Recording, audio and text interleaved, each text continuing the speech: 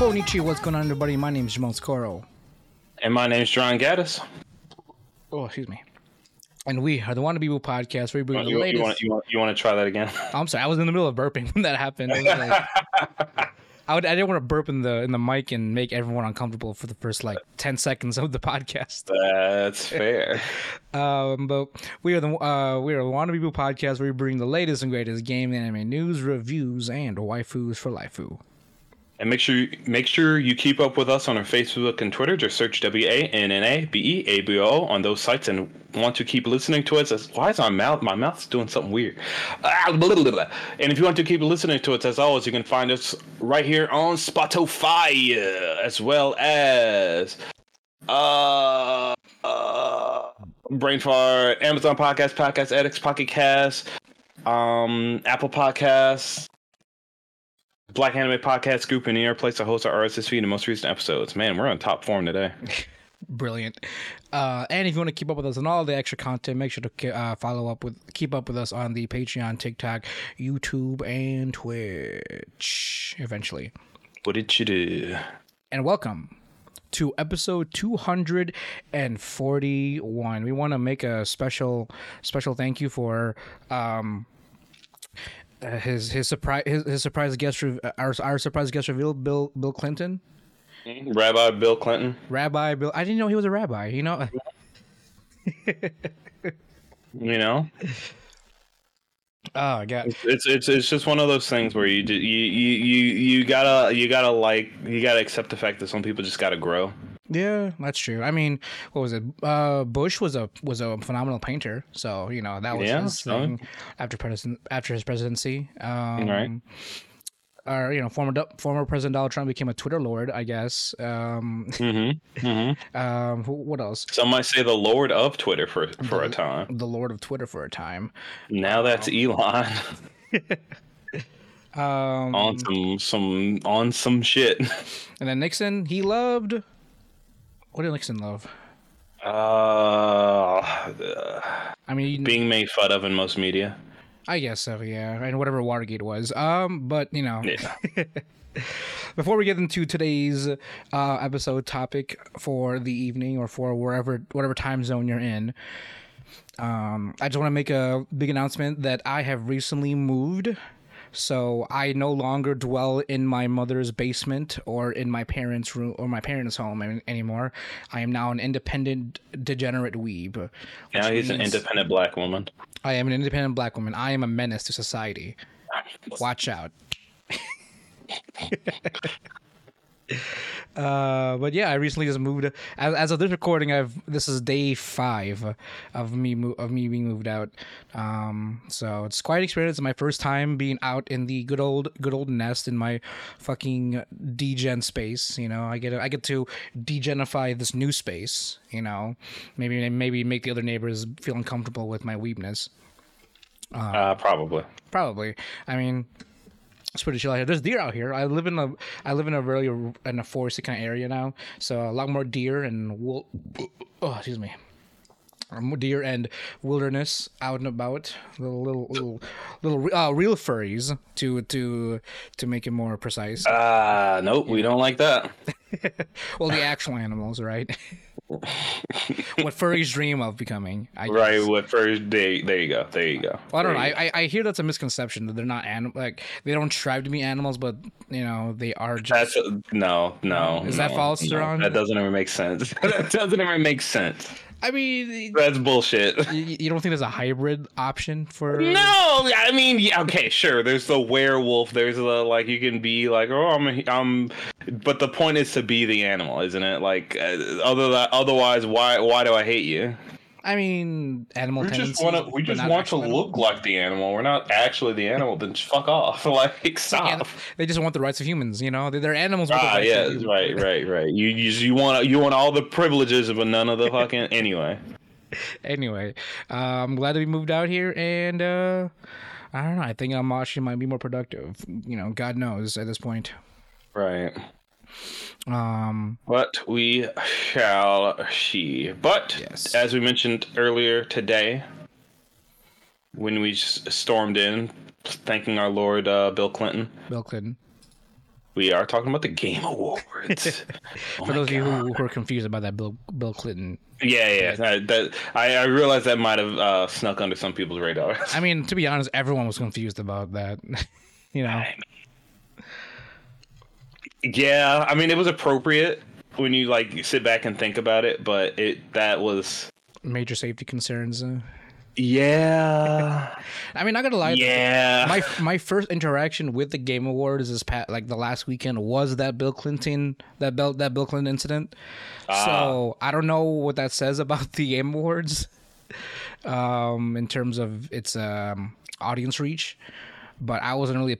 Again, this is the time of the year which I forget the Game Awards even happens, and you know it only caught my attention this time because you know everyone got the clip and you know reacted to it, and even I reacted to it. That was my first interaction with the Game Awards, which I mean I feel like this year's spread is pretty good in terms of discussion and like you know as far as the actual games that have come out this past year. It's definitely worth some conversations as far as like some of the nominations and categories and such. I mean, what do you think about it, Jerron? I mean, so I don't think I was as upset about who didn't win this year. You know, I'm obviously it's because I'm biased if you've already seen it, but I would say I do wish, kind of similar with the Crunchyroll Anime Awards. I wish there was more intelligence. As far as Competence. as far as like picking things that should or shouldn't win. oh, like as far as nominations go. As far as not just nominations, you nominate whatever the fuck you want, but what actually wins is what matters. So like the voting process then, or like Right. The voting process needs to just have competent people. Period. gotcha. Because here's the thing though, like they didn't do a lot of like advertising for it. Did they? Was there like an audience vote or like a public vote for this? I genuinely forgot like it was gonna happen before, like maybe say for like 2 days before. So it's just kind of. There was some like advertising, I guess, right? No, one of my friends told me. I remember hearing about it like earlier in the year. I was like, oh yeah, I forgot. Don't like maybe a couple months ago. I was like, oh yeah, don't forget about that. And then it was like 2 days before. I was like, hey, you're gonna watch the Game Awards? What? When is it? Tomorrow. I'm like, oh yeah. How about the voting though? Like, was there a public vote like set up where people can vote for all their stuff, or was this like a judging panel vote? It was both. Oh, okay. So just okay. Gotcha. There was only one category that was 100% fan vote, and I disagree that it was. Like as far as the winners go. As far as there is no in that category. There is no reason what won in that category should have won. There's no reason. Really? Okay. There's not a goddamn reason. I'm curious to see what category that is and what game you're talking about. But I mean, we'll get there when we get there. We do have a lot of categories here. Like, how many fucking categories we have? It's like 31. 31? Damn. Okay. Well, actually, I don't think is this as much as like the Crunchyroll Anime Awards? I feel like there's less. No, no. The Crunchyroll has a lot less. I think they usually cap it like 15.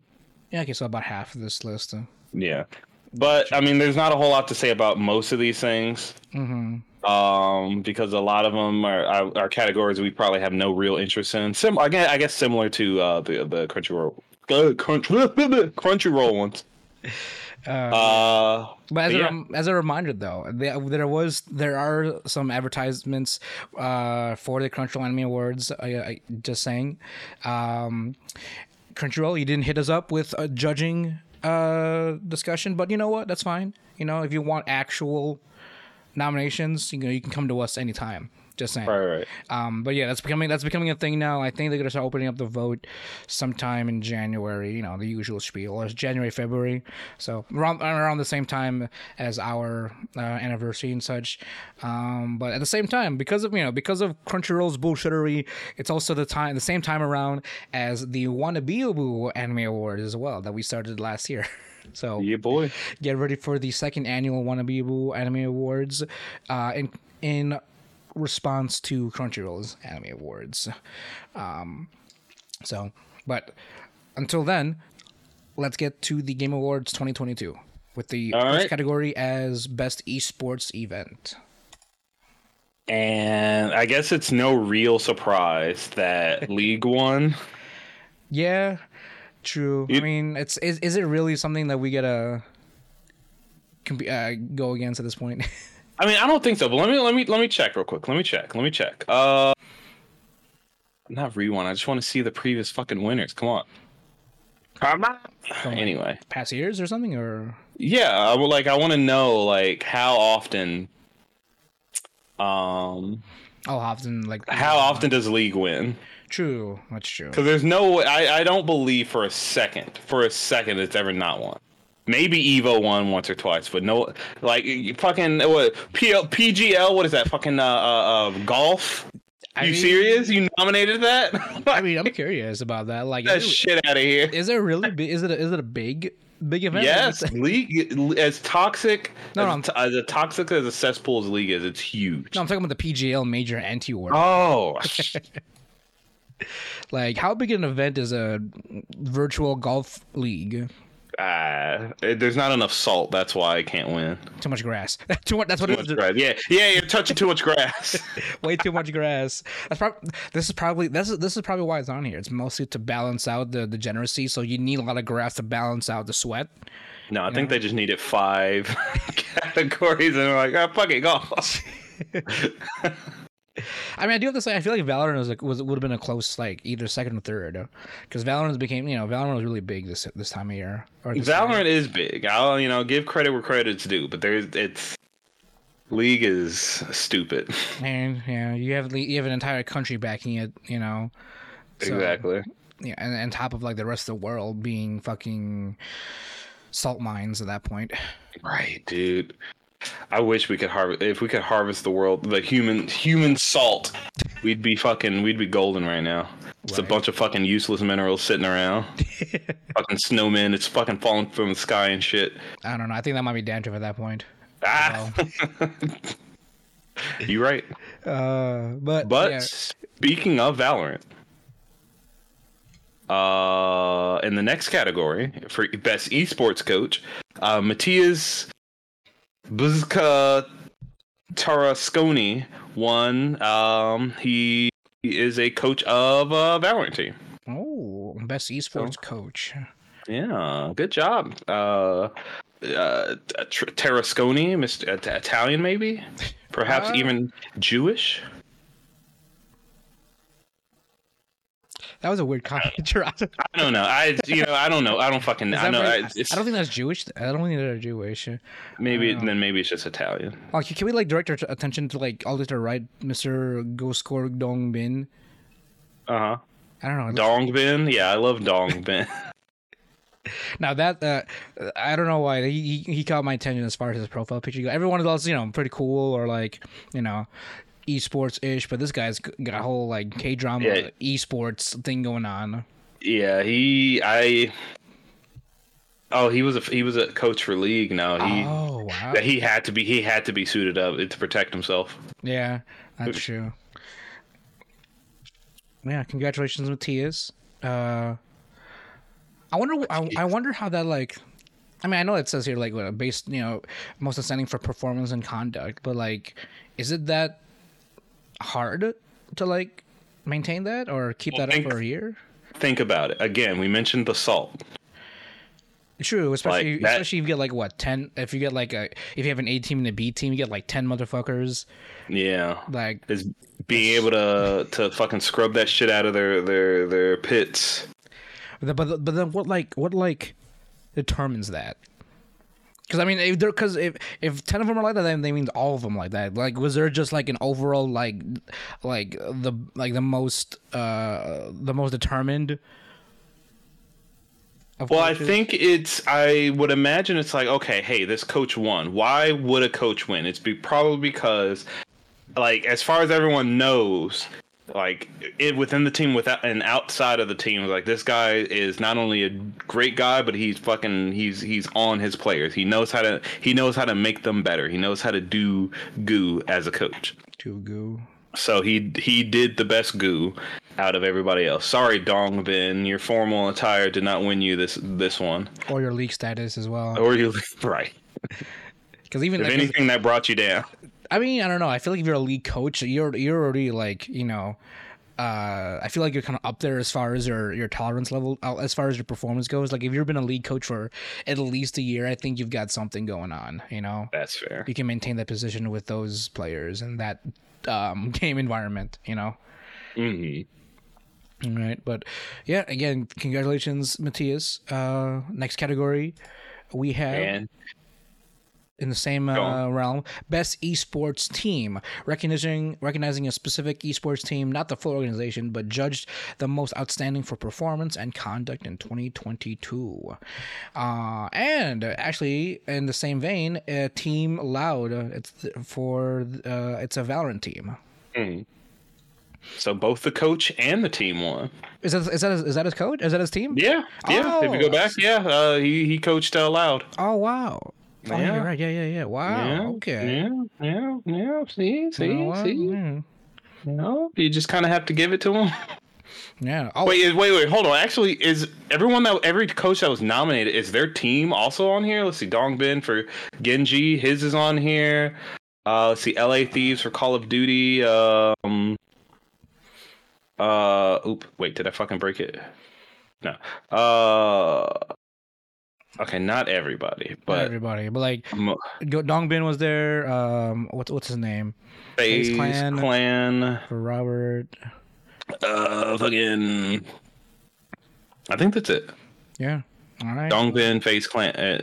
I don't know. Just his name, Dong Bin. I love it. I'm sorry. It's not racist. It's just I'm dumb American and think other country name funny. Hey, you gotta keep it halal, all right, John? Right. You gotta, yeah. Well, congratulations, Team Loud. You were the least saltiest of the bunch. Pretty much. Right? Yeah, for outstanding performance and conduct. So least saltiest. Up next, we have the best esports athlete. So, an athlete judged to be the most outstanding for performance in content 2022, irrespective of the game. Okay. Another Valorant player, but from a different team, Jacob Ye Whitaker from Cloud9. Nice. We just shit on Valorant for not winning. It's like what is it? Best esport event, but they've got every other fucking category. Yeah, right. That's what I'm saying. Like, I feel like Valorant did a really good job this year in terms of just its community. So I mean, I guess it was more community based on the actual event in terms of that. But like, I mean, I hate Valorant to a core. In my core, I played it more than enough times for me to despise it and to groan when I do play it, but I still play it regardless sometimes. All right. It's one of the it's one of those love-hate relationships, It's like I got you. It's like hate sex. But like you appreciate the game, but it sucks. Yeah, honestly. I mean, I think mostly because I suck. I'll admit, that does play a part. That does play a part. But I feel like it does deserve the recognition it did get during this year. So I'm pretty happy that Valorant is actually kind of represented a lot more, especially with as far as like the teams, the players, the coach. The event wasn't as big a league, then at least the player base and the community definitely outshined the rest of them as far as esports go. Well, because we're going by good conduct, so you can't judge anyone that plays League with good conduct. Really? Why is that? Is that something? You're marked. It's like the mark of the beast. You play League professionally, you're part of the problem. You are the problem. You are the problem. You play League, you are the problem. I'm also gonna give a little hot take for all the conservative viewers that we have, right? Okay. What do you got? Getting a little political here. Oh, okay. Again, it's not really political. This is more like boomer mannerisms. When you look at Jacob Ye Whitaker, I imagine that this is probably salt of the earth kind of guy, fucking beautiful human being. I can imagine, right? Right. Probably great. He won for a reason. He's probably not only as good at his games, probably really good dude. I won't ever deny that. Okay. If you said athlete and looked at him, you can imagine some people might have some words. Well, you forgot the main word before that too. Exactly, esports. Exactly. Yeah. You're right. But also, look at everybody else. All right. I raise you that, and I'll leave it there. What are you raising? You said a whole lot of nothing. I'll raise you that if someone said athlete and showed me any of the other four, I'd be like, yeah, sure, I can get. You can get behind these guys. I can get behind it, but then you look at him, it's like, esports. I see. You see the esport more than the athlete. I see the esports, and this guy's adorable. Don't get me wrong. I'm not saying he's ugly. I'm not saying anything. I'm saying if I was a bully and he was in my school, his underwear would be on his head. Just saying. But then maybe that's the point. Maybe. I mean, shit. Hey, Jacob, if you ever want to be on the show to talk shit back to Jerron, please just contact us. Yeah, hey, absolutely, throw shit back at me. I'm all for it. I'm definitely the black nerd stereotype as well. I'm just saying. I don't know. What is it? Monkey see? Not monkey see. What is it? Pot calling the kettle black. Yeah. I mean. But kudos to him regardless. Like I said, I'm sure he's a great dude. That's genuine. That's genuine. If anybody listening that happens to have contact with Jacob or anyone on the Cloud9 team, hit us up. We're looking for an interview and possibly a shit taking or shit talking event here. But Peace. Congrats again, Jacob, and your. And Cloud9 too. I'm sure he's a great guy on the team, and whoever the coach is for Cloud9 as well. Congrats. What do we got next? Best esports next up is best game. Oh, for the game that delivered the best overall esports experience of players, inclusive of tournaments, community support, and content updates, irrespective of genre or platform. And we fucking have Valorant. Now this is what I wanted to see. So here's the thing, right? As you said, Valorant's been doing well. And some might say, well, you just said League is not a good game by any means. It is not a good game. One of the biggest. Yeah. But yeah. You can gather all the shit in the world and put it put it on a scale, and you'll have the biggest pile of shit, but it's still a pile of shit. That's why I feel like Valorant Valorant brought a lot to the table as far as like what do you consider this, like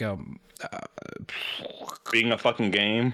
Yeah, being an esports game. As far as an esports game goes, yeah, Valorant definitely made its case this year. It's like I feel like it didn't do a whole lot to impact. To provide the amount of impact it did, like it kept it simple, it kept it straightforward, and it kept it like, I guess, engaging. I wouldn't call it fun, but it's engaging. I wouldn't call it fun. I almost said fun, but I had to bite my tongue on that one. So I'll call it engaging because it definitely left me engaged in a hateful manner. It brought in the inner racist in me whenever I did play against people. The inner racist. That fucking robot. When a multiplayer game like that really, kind of like old school Modern Warfare, when a game like that really engages you in that manner, I think it's worth exploring. It's you play games like this, and you really realize how many mothers you fuck. That it's just like you just gotta tell everybody. It just really brings it out of you. Yeah, true. And here's the thing too. Social media wise, I feel like Valorant has been the most social media exposed game this past year as well. The amount of TikToks and like other short form content I've seen of people playing Valorant, well, not even just playing Valorant, but like just having like community interactions with other people in Valorant was astounding. So like I mean, hell, and like one instance, like my one friend found his girlfriend on Valorant out of all places. When it comes to, I love hearing stories like that. exactly. I mean, I kind of like I said before about like how Valorant kind of like exploded in terms of a community, in terms of its community, in terms of its like outreach and all that stuff. Like again, Valorant did. I feel like it didn't do a whole lot to give the amount of impact, but it kept it simple enough for everyone to come on board and to play a brand new game that's not like that's not League of Legends, you know. All right, same company, but you know. Yeah, same company. Funny enough, yeah, actually. So I mean, technically, it's a win for them, I guess, right? Yeah, it is. But it proves they can make a good game, but they refuse to do it for League. I mean, true. You know, honestly, they just need to pull the Dota round, just make a League of Legends 2, and just like, because they're doing the same thing as what is it? Call of Duty. It's just old ass code they haven't fixed. right. So they're just kind of like, well, just keep piling it on until it falls over. And oh, has it fallen many times. That is true. But pulling away from esports, we now have games that don't require you to play with other people. At least until the multiplayer one comes up. If there is one, if I remember correctly. We have most anticipated game, recognizing and announce a game that has demonstrably illustrated potential to push the gaming medium forward. The winner we have for that is A Legend of Zelda: Tears of the Kingdom. Because Final Fantasy, hasn't been doing great as far as their mainline games. Hogwarts Legacy, J.K. Rowling. Resident Evil 4, everyone's played it already. And Starfield is Bethesda, and we know what to expect from Bethesda. Yeah, we'll be seeing this in the most anticipated game for the next 10 years or so, right? Oh, absolutely. But I mean, it's Nintendo. As shitty as their business practices have been recently, you can't deny that their games are good. Yeah, you're not allowed to. True. I do have to make a comment about the Hogwarts Legacy one. I hear that they're not involved. Like JK is not involved at all.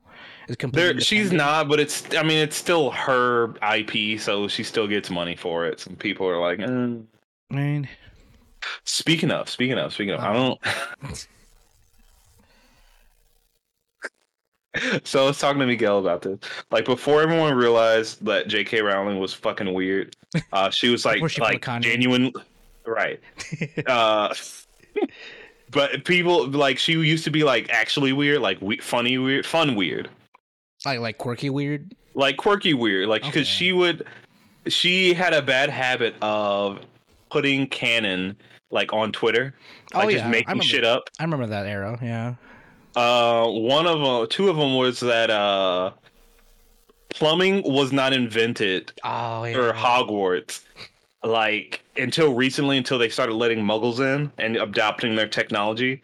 So very often wizards would just shit where they are and just magic it away. They just fucking went poop is deletus, like literally like fucking. I remember that. There was also one where like there was secretly a Jewish wizard by someone, I forget what the name was, but it something Goldstein, but it was the most it was the most stereotypical Jewish name you could give a Jewish character. And it's in the same it's in the same realm as that one Chinese character from Harry Potter. What was her name? Hold on. I don't Chinese remember. Harry Potter character, like her name. Let's see, Katie Cho Chang, which is the most absurdly stereotypical name you could give any Asian descent individual. Chang. That sounds like a. And she has openly said in interviews how she loves crafting names and using she was very proud of her being witty with names and using Latin or like flower books to name spells and things and people, and then she turns around and shows Chinese wizard Cho Chang. Let's go with that. Just why not? That's Chinese enough. It's got two Chinese thing. I don't even know if that even translates to anything. Those aren't even probably actual characters one could even consider if you were to. I mean, I'm sure they are, but I don't know the actual quantity of Cho Changs in China. It's like that's. You're right. That is a Chinese name only an American can come up with. I mean, and she's British. Right. Exactly. Oh, like you might as well just named her Chang China at this point. Right. Exactly. Or just just Jackie Chan. Just name her Jackie Chan. Jackie Chan, Ping Pong. I don't know. Yin Yang. Like at least you gotta own up to it. At that right. point. Yeah. Just run with it. Just let us all know you're. And there was one more. There was a. Someone asked, "Does Hogwarts teach sex ed?" And they were like, "No." The wizarding world is fairly conservative. However, students, of course, being teenagers, are naturally curious, so they would often jerk off in a circle. Wait, what? And particularly Hufflepuff would do it. Oh my God. They just have a circle jerk of wizards? They just literally have a circle jerk.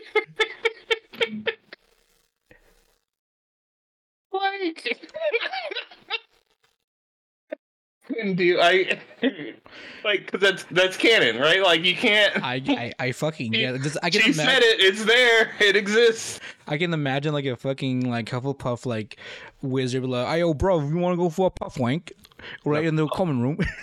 Just fucking, just imagine everyone's favorite character Neville was getting fucking freaky in the Hufflepuff common room. Oh my God. Ah, jeez. I just thought that was so fucking funny. Like I missed that, JK. True. Yeah. I mean now. But anyway, moving on. Yeah. Fuck, we're gonna be here all day. we got 25 more fucking categories. Up next is best adaptation, recognizing outstanding creative work that faithfully and authentically adapts a video game to another entertainment medium. You know what? Yeah, Arcane, League of Legends. I mean, yes. I unequivocally agree with this. Arcane was probably one of the best pieces of media I've ever viewed, easily. However, you are biased. You thought I was gonna say, but Cyberpunk should have won. No, it's good. Don't get me wrong. Trigger, I'll fucking jerk.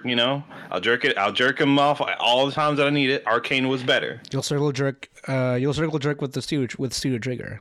Oh yeah, absolutely, 100%. I fucking love that anime. And I've seen most of the others except for Uncharted, and I have odd feelings about Tom Holland being Drake. Yeah, I'm curious. He looks too soft. He's too much of a soft boy.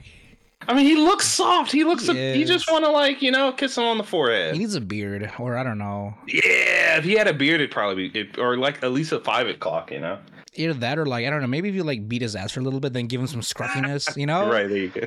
Like he literally looks like he's like, fresh out of high school, trying to do worldwide adventures. I mean, don't get me wrong, Tom, he's a phenomenal. He looks great, but he looks super young, just too young for Nathan Drake. Yeah, exactly. I mean, like maybe Nathan when it was like I don't know in high school, right? I guess like a prequel, I guess. But I do want to say, I know it came out this year, but I want to just talk about the franchise in total. Because out of every single video game adaptation, classic video game adaptation, I think as far as doing the best, Sonic did the best. Really? And here's why. Here's why, right? Arcane was a good show for what it was. As far as actually relating to League of Legends, it barely did, right? Yeah, the basic plot and backstory was there, but League as a whole doesn't care about its story, right? Right. Like, who cares? But Sonic is strewn across so many mediums, right? So much. People have tried to bring it in, rein it in, but there's so much weird shit. And the fact that it did so well right? It's amazing. Like, I love the first movie. I still need to see the second. But both of them did so well, and no one expected it. No one fucking expected it. We had to bully the goddamn animation team to make them fucking, like, presentable. And they put this shit out, and people loved it. And it also bankrupted them, too. Did it? They bankrupted them doing the change. We bullied them into bankruptcy, pretty much. Hey, but they got the return, so Yeah, true. It was worth the risk. You know what? Now that I didn't know that they went bankrupt, more kudos to them. They said, put the money in the fucking hole, burn it all. We're gonna do it and hope for the best. And we responded. I do still want to see the ugly Sonic cut.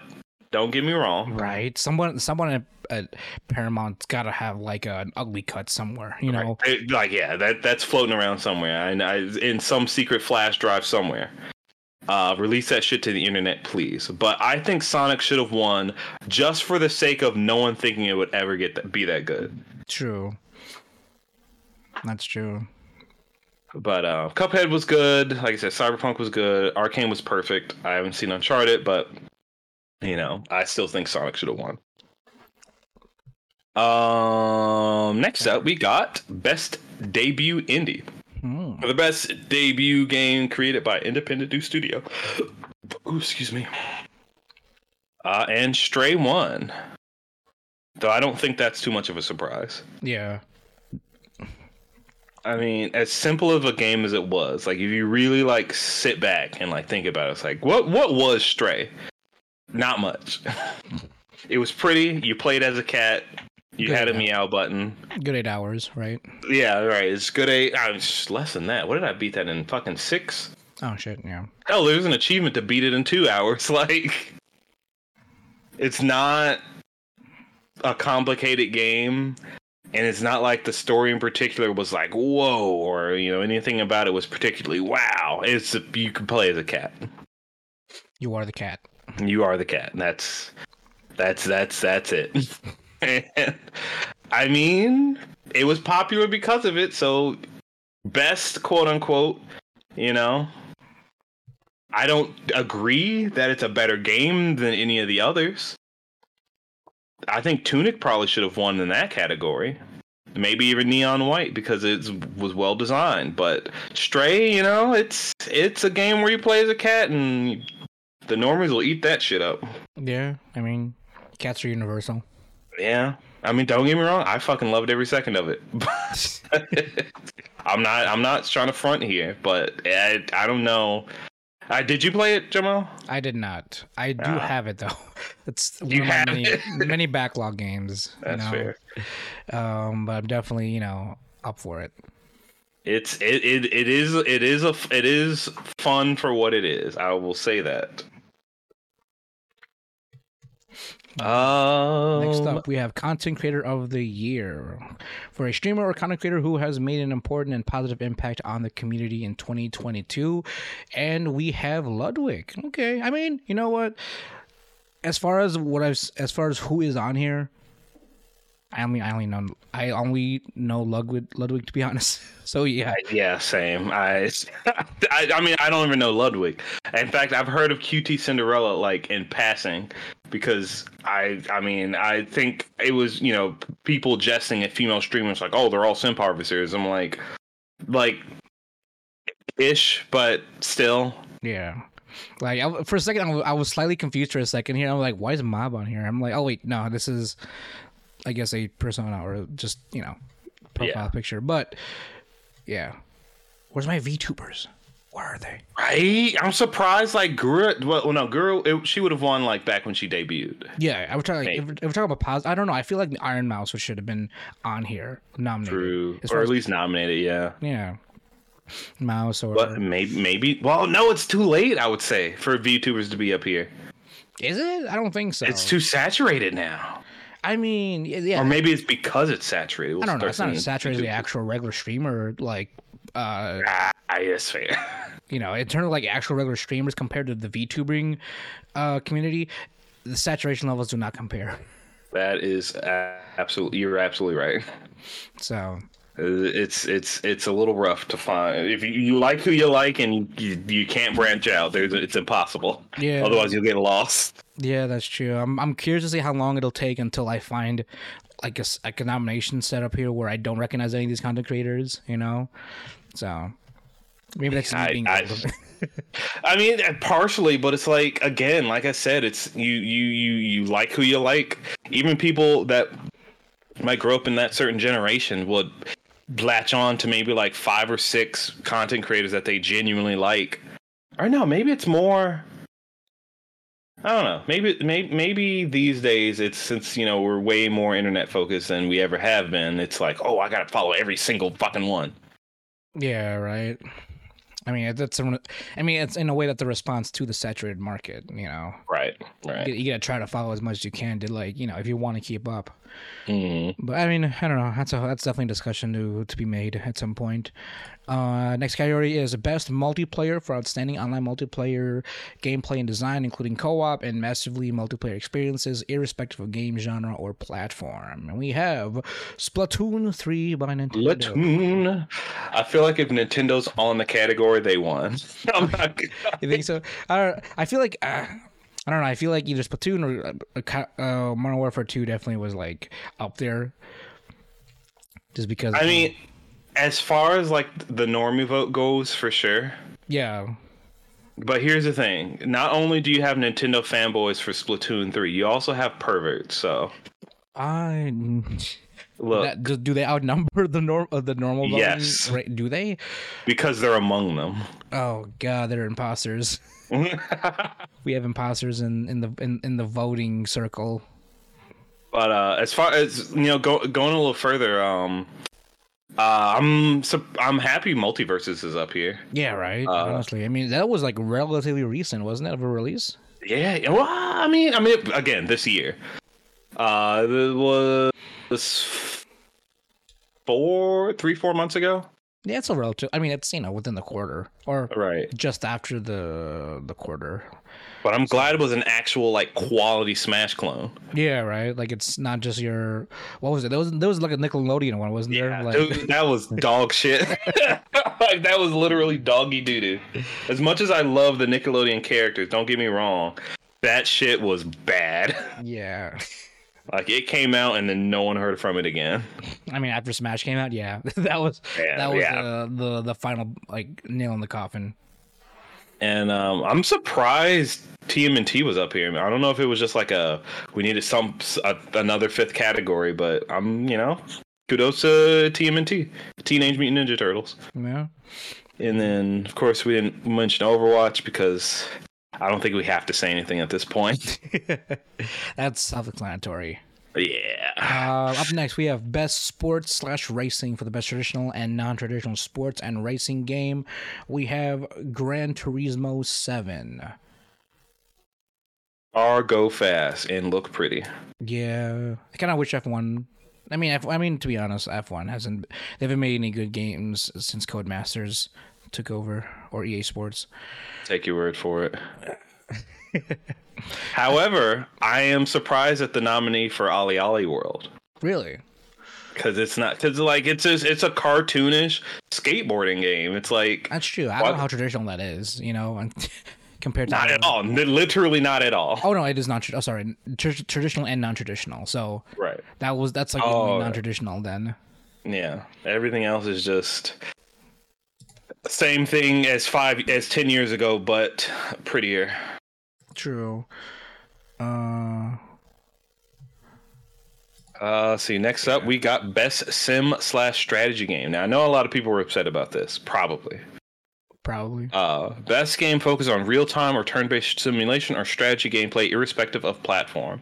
And Mario Rabbids Sparks of Hope knocked it out of the park. Does that count as one? Yes, it's basically XCOM. Oh, okay, gotcha. Yeah, but with Mario and Rabbids. Yeah. Now here's the thing. Someone that's like like an old head, like as one of my friends explains these games, it's called dad games. Mm-hmm. Where you just like you manage a household, shit like that, or somewhere around there. You build stuff, you do whatever. Just easily turn your brain off, but keep it on, kind of things. Where it's like, whatever. They might be upset that Mario Rabbids won, but it is a genuinely good game. I haven't played it yet, but I don't think I've met a single person that has played and said it was bad. Really? Okay. Because they just get the formula right.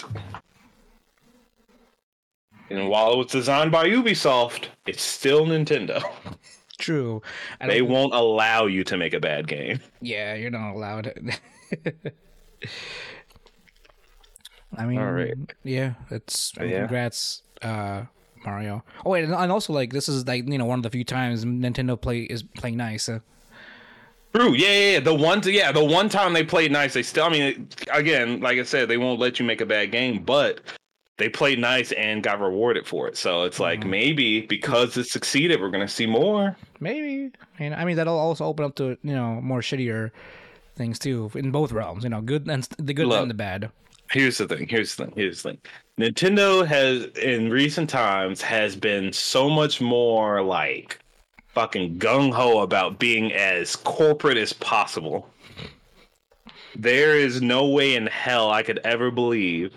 Now, I don't mean like corporate or like, oh, just pump out product and, whatever. I mean like they're the textbook business. It's got to be the best thing we've ever done to get our best fucking return back. Shit like that. And they have fucking grinded that shit. They have kept that identity for years now, and they're hammering it even harder these days.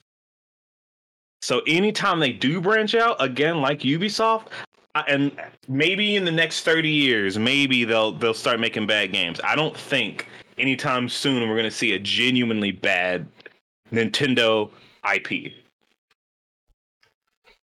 I don't think it's possible.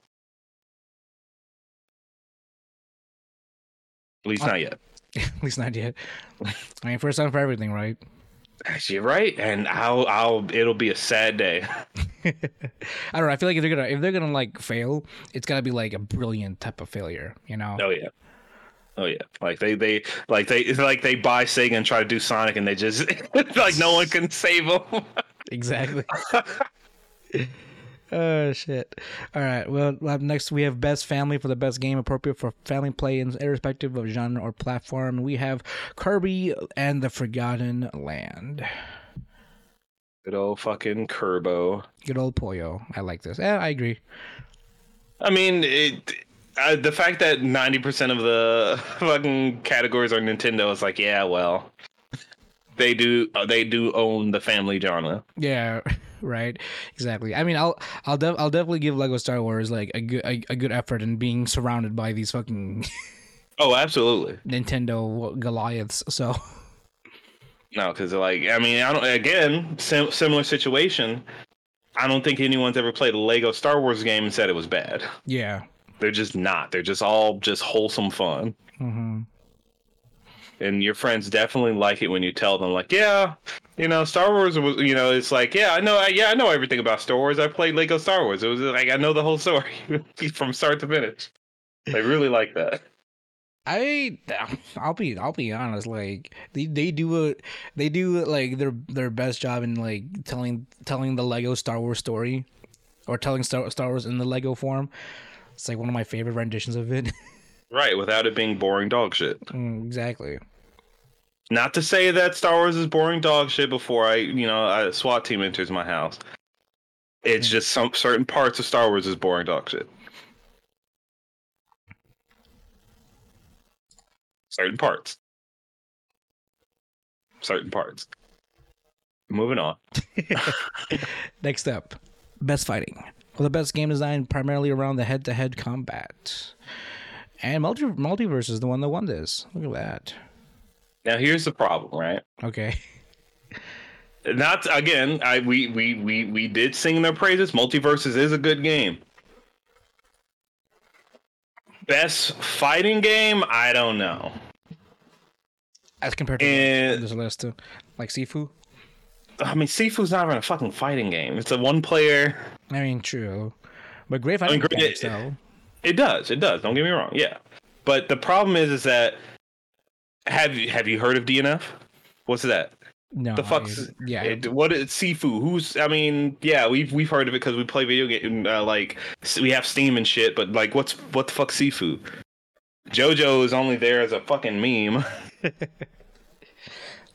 And fucking most people do know, or at least have heard of King of Fighters, but who do you know that actually plays it?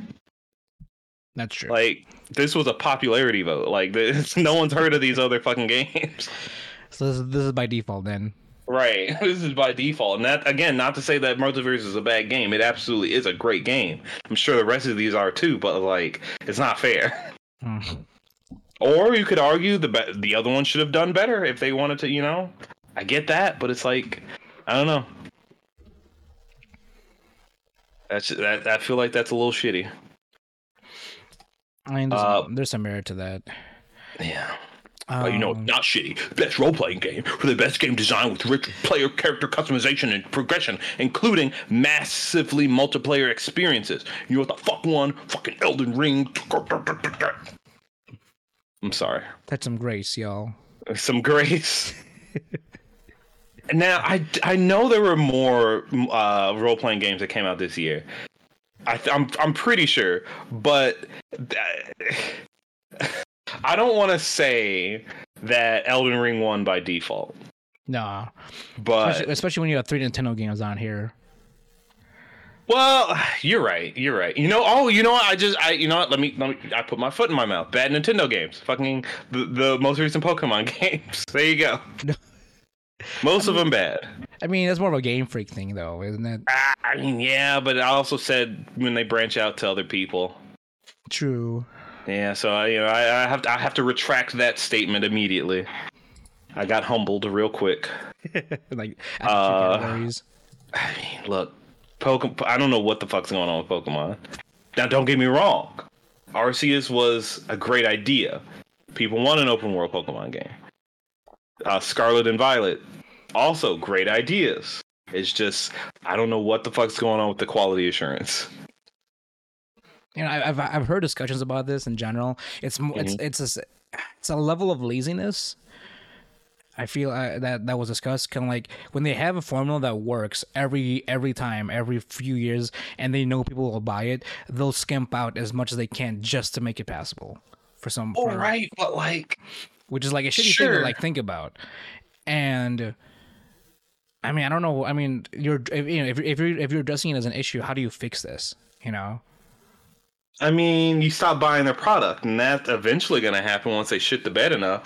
But like I said, I think Arceus and Scarlet and Violet are good steps in the right direction. It's just they're just throwing everything else to the side for good ideas.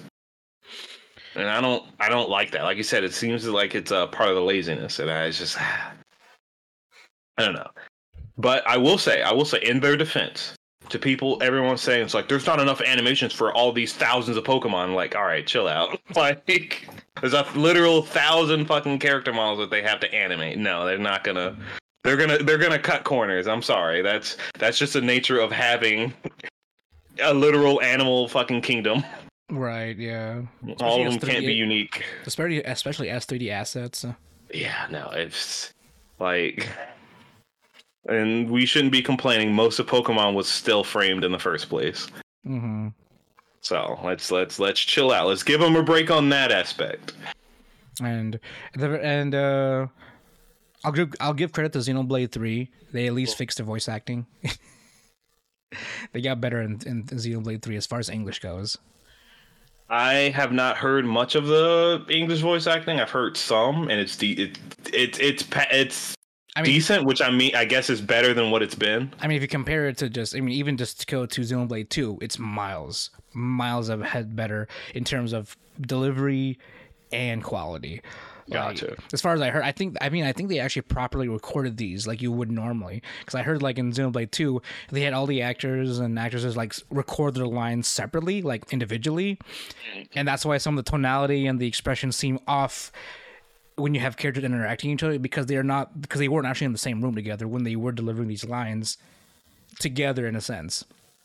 So well, here's my thing, right? You know, this is one thing I never understood about voice acting. Right, especially for video games. It's like, okay, like I know it's not voice acted first and then animated later. I know that. So why don't you just this is the context of the conversation. This is what the characters are looking like. You need to match what they're looking like. Like why is that not a part of it? It has to be, right? I mean, as far as I know, they're given at least from Xenoblade 2's case, because everything was recorded individually. They're given were their lines, some contextual notes, and a scenario per per line or per dialogue, bit. I don't like that. There's no there's no little video feed they can kind of look at or actually look at the scene. It was all in writing, you know, and then they kind of had to do a couple takes of different tonalities and different ways they would deliver it, given the context that they were given at the time. So. Which I guess like you said a while ago, I feel like it should be a lot more simplified, kind of like normal animation, dubbing and all that stuff. It seems gaming is like a weird exception to processes when it comes to voice acting. I don't know why. I mean, maybe because it is gaming, it's a whole different. There's added production that needs to be accounted for, on top of voice lines and dialogue. Sure, but it's just they can do better. I mean, true. I mean, there are things you have to sacrifice and such, but for example, Elden Ring doesn't have facial animation, but I feel like a lot of their dialogue was pretty spot on in terms of delivery, tonality, and just expressing what the character is saying at that moment in time, Though in there, I get, but to be fair to the others, no one's actually ever talking to each other. They're all talking at you. That's true. Yeah, a lot of it is direct dialogue towards the player, and you don't say anything, so it's just they can deliver however the fuck they want. True, that's true. And you're just yeah, it's pretty cool, pretty great. I'm gonna go ahead and touch some grace. Right.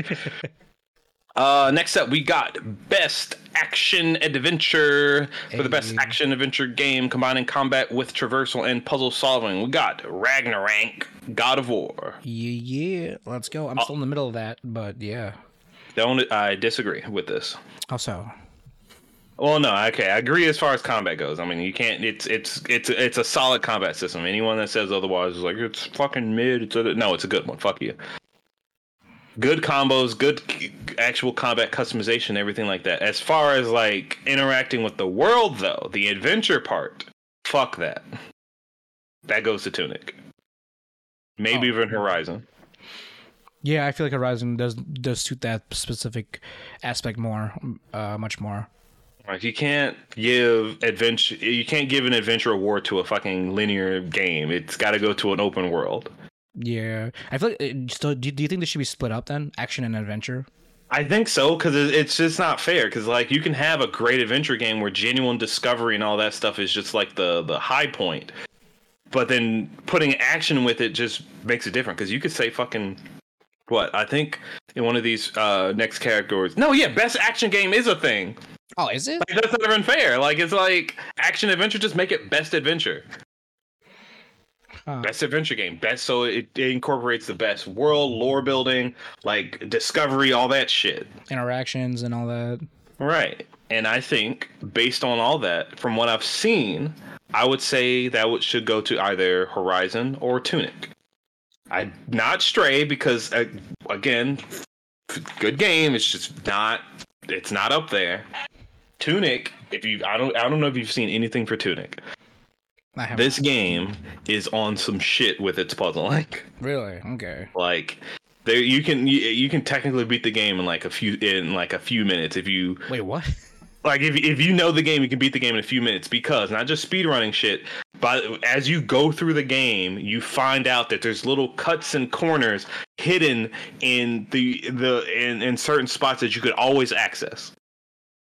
Techniques and shit for combat and things that always existed right at the beginning of the game, but you just didn't know how to do until it like told you. You could experiment and figure it out, but eventually you just learn it, and it's like that's so fucking cool.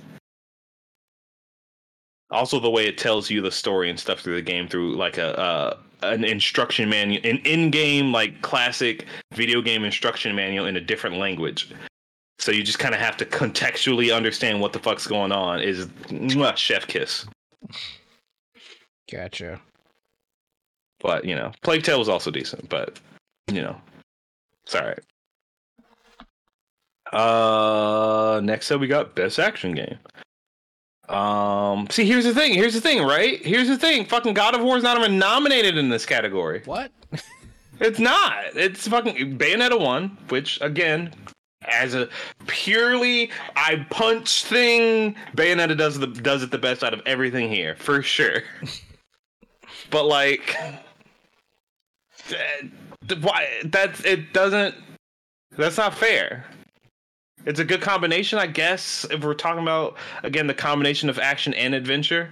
But it's like, okay, well, why give action its own? I mean, this one's primarily on combat. Right. But like, I don't know. I mean, I don't know. You can't just have a... I was going to say you can't just have a game based on, like, just on combat. But I guess you kind of can. You can if it's good. If it's like a fucking... Like Bayonetta 3, as far as the story and plot goes, doggy doo-doo from what I've heard, but like the combat's always been top notch. So yeah, you can technically just have a game based on action, but it's like they should do. Here's the thing, right? I don't mind having a combination of action and adventure, being able to control your character well, and then use that character to explore the world. Great, awesome, cool. I like it. Sure. And then have also action, and then also have adventure. So have those just be 3 separate categories. Okay. But yeah, compared to everything else, that's not a question. I am glad that Neon White is getting a lot of nominations, for an indie anime game. Okay. Next up, we got Best VR/AR for the best game experience playable in virtual or augmented reality, irrespective of platform. And Moss Book 2 won, and I have never even seen anything about it. I've never even heard of it until now. I'm surprised Bone Lab didn't win. That was super popular. Bone Lab? Yeah. Like I remember, I've seen a ton of videos about it, and like the lore behind it, and a bunch of shit. Like I thought people loved that one. Mm-hmm. I mean, I think Among Us would have won just based off memes and popularity. I think that came out like a few days before the Game Awards. Oh, really? The actual VR Among Us? Yeah. Oh, yeah. okay. They didn't even get a chance. That's true. I mean, give it a month, and then they probably would have gotten it. Mm-hmm. Because, I mean, putting it in VR is a great idea. Yeah, I mean, it's essentially just a POV version of it, really. Mm-hmm. And I haven't heard of After the Fall or Red Matter 2. Have you? I feel like I've heard of Red Matter 2, but I besides just maybe hearing it in passing and nothing else on top of that. Mm-hmm. Same thing with After the Fall, but yeah. But, shit like that happens. Yeah. Up next, we have innovation and accessibility, recognizing software and or hardware that is pushing the medium forward by adding features, technology, and content to help games be played and enjoyed by an even wider audience. And congratulations, God of War Ragnarok, for winning such accessibility award. And I've seen some of the settings that you can do for God of War, where it makes you green and everybody else red. So you can have a better visual spectrum or whatever for people that have those issues. And I'm like, okay. Okay. Sure. Also, hot take. What do you got? Not every game needs to be accessible. Said it? That is a valid discussion. I've heard, who was it? There was a YouTuber that was a YouTuber that made a whole video about that. I don't remember what it was. But that's a solid point. It's like No. I think it was about. I think it was about Elden Ring and what is it? Difficulty mode. The difficulty discussion. Like not everything has to have an easy mode kind of discussion. Right, because that's another form of accessibility. If you can't even play the game, is that something to be discussed in terms of an accessibility issue? And it's like I will never say that. How do I say it? I don't think accessibility in certain games is a bad thing. For sure, it's not. Like I said, God of War, one for a reason. Again, it's got a lot of options, and that's great. But if you shouldn't bash on a game that says, hey, I'm just going to make the experience. I'm just going to make a game and I have a very specific experience I want you to have. And that is their right. Yeah, it's like almost like the creative vision aspect of it. Right. Not every creative vision has to reach everyone, Right. Which I guess is considered controversial, but well, it's the whole thing with like just art in general, right? It's like you make modern art. You fucking make a toilet with poop in it. It's like so profound. If you put it in a museum, and some people will be like, I'm really taken aback. I'm really feeling the universe right now. Smelling the shit in this toilet, but. Other people will be like, yeah, no, that's just you're an idiot. Like, it's like that experience was tailored towards the guy that likes poop in a toilet. Like, you can't. It's like fetishes too. You can't. Some people like vor. Some people don't get it. Yeah, I mean, I get it. I was on shrooms once, so I understand. I had that feeling. That was a feeling I get. You have to take drugs to understand. Like that was probably the closest I've gotten to experiencing vor, and I get it. There was a weird. What does that even mean? So okay, what does that even mean? Slight tangent. There was a point where there was at some point during the summertime, I was some of my friends got a hold of some natural mushrooms, from a buddy and such. And I've always been curious about the natural psychedelics, all that good shit, Sure. Like marijuana and in this case mushrooms. And during like the height of like my high during that, there was the sensation that I felt could only be described as being like held whole in a giant frog's mouth.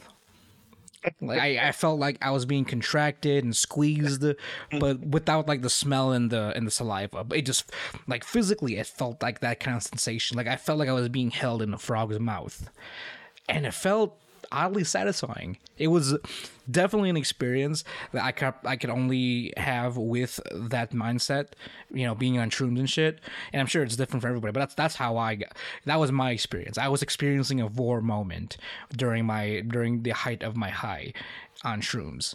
So I get it. I kind of get the vor physical aspect of it. I don't know about the smell and sensation and there are other senses and shit, but physically, in terms of like the touch and the feeling of it, I get it. There's a weird like just being contracted and being kind of squeezed alive type situation. You know what? Sure. Why not? That's the only way I could describe it. It was so weird, Jerron. Like that's what I felt like during that, and it was something else.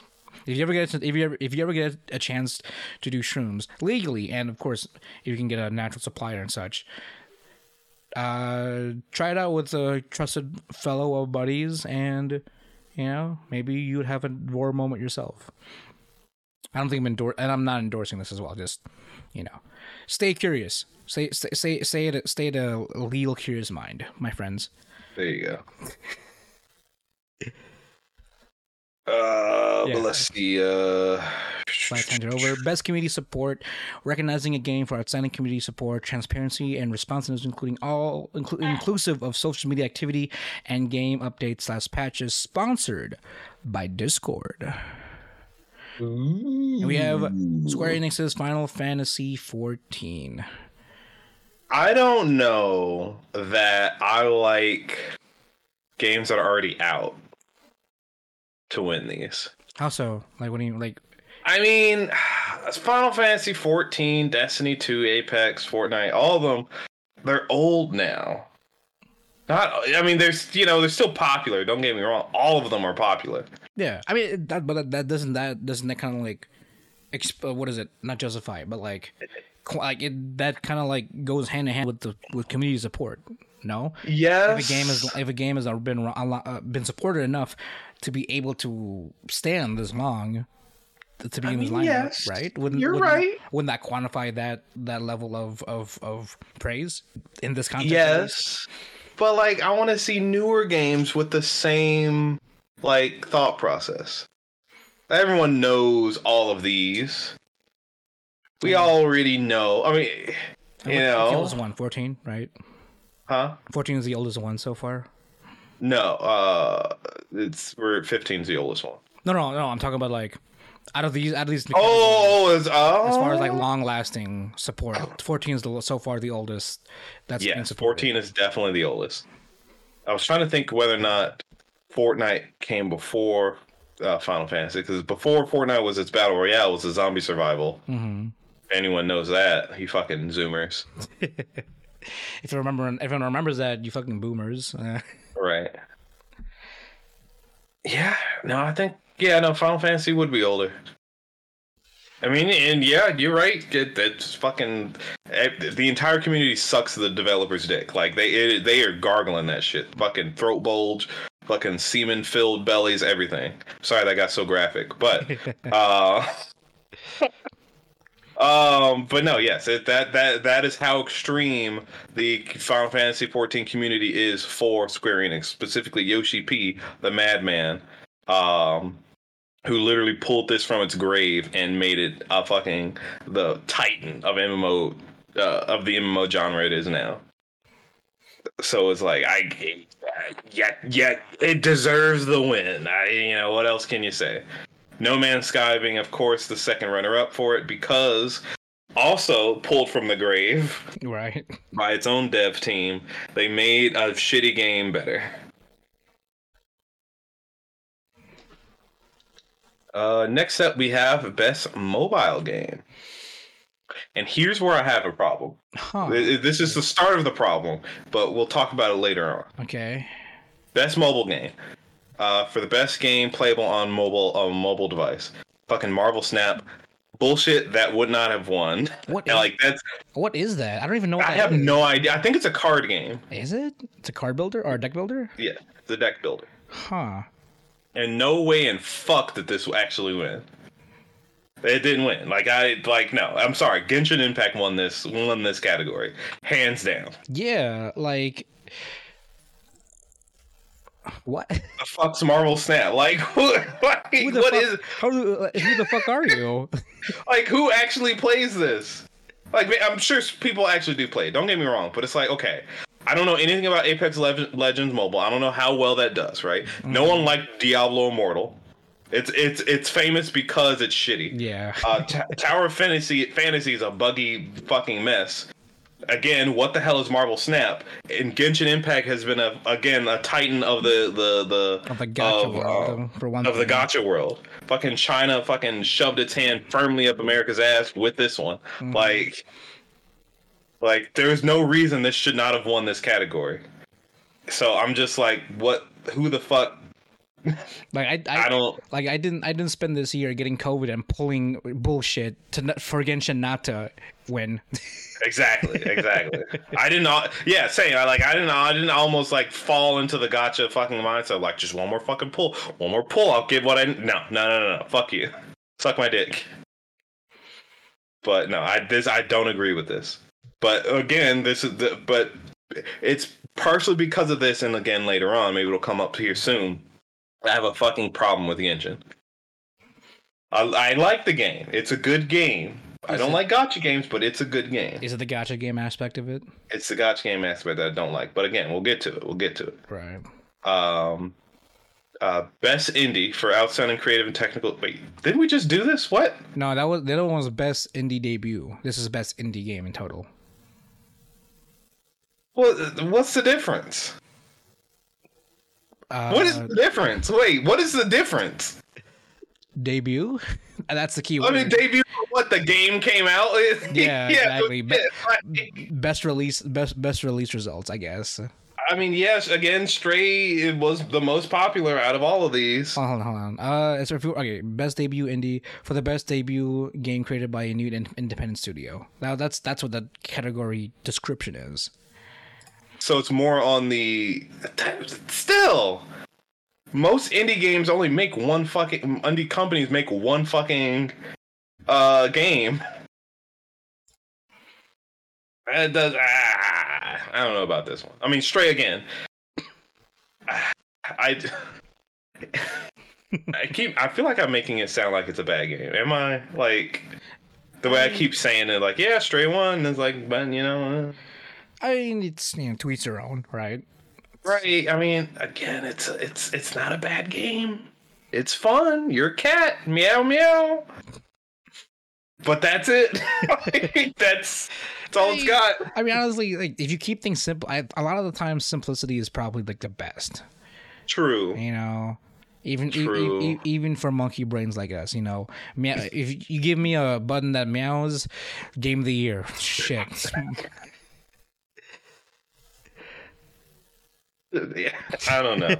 I don't know. I guess it's because I'm looking at all the other games that are a little bit more creative as far as like being a game.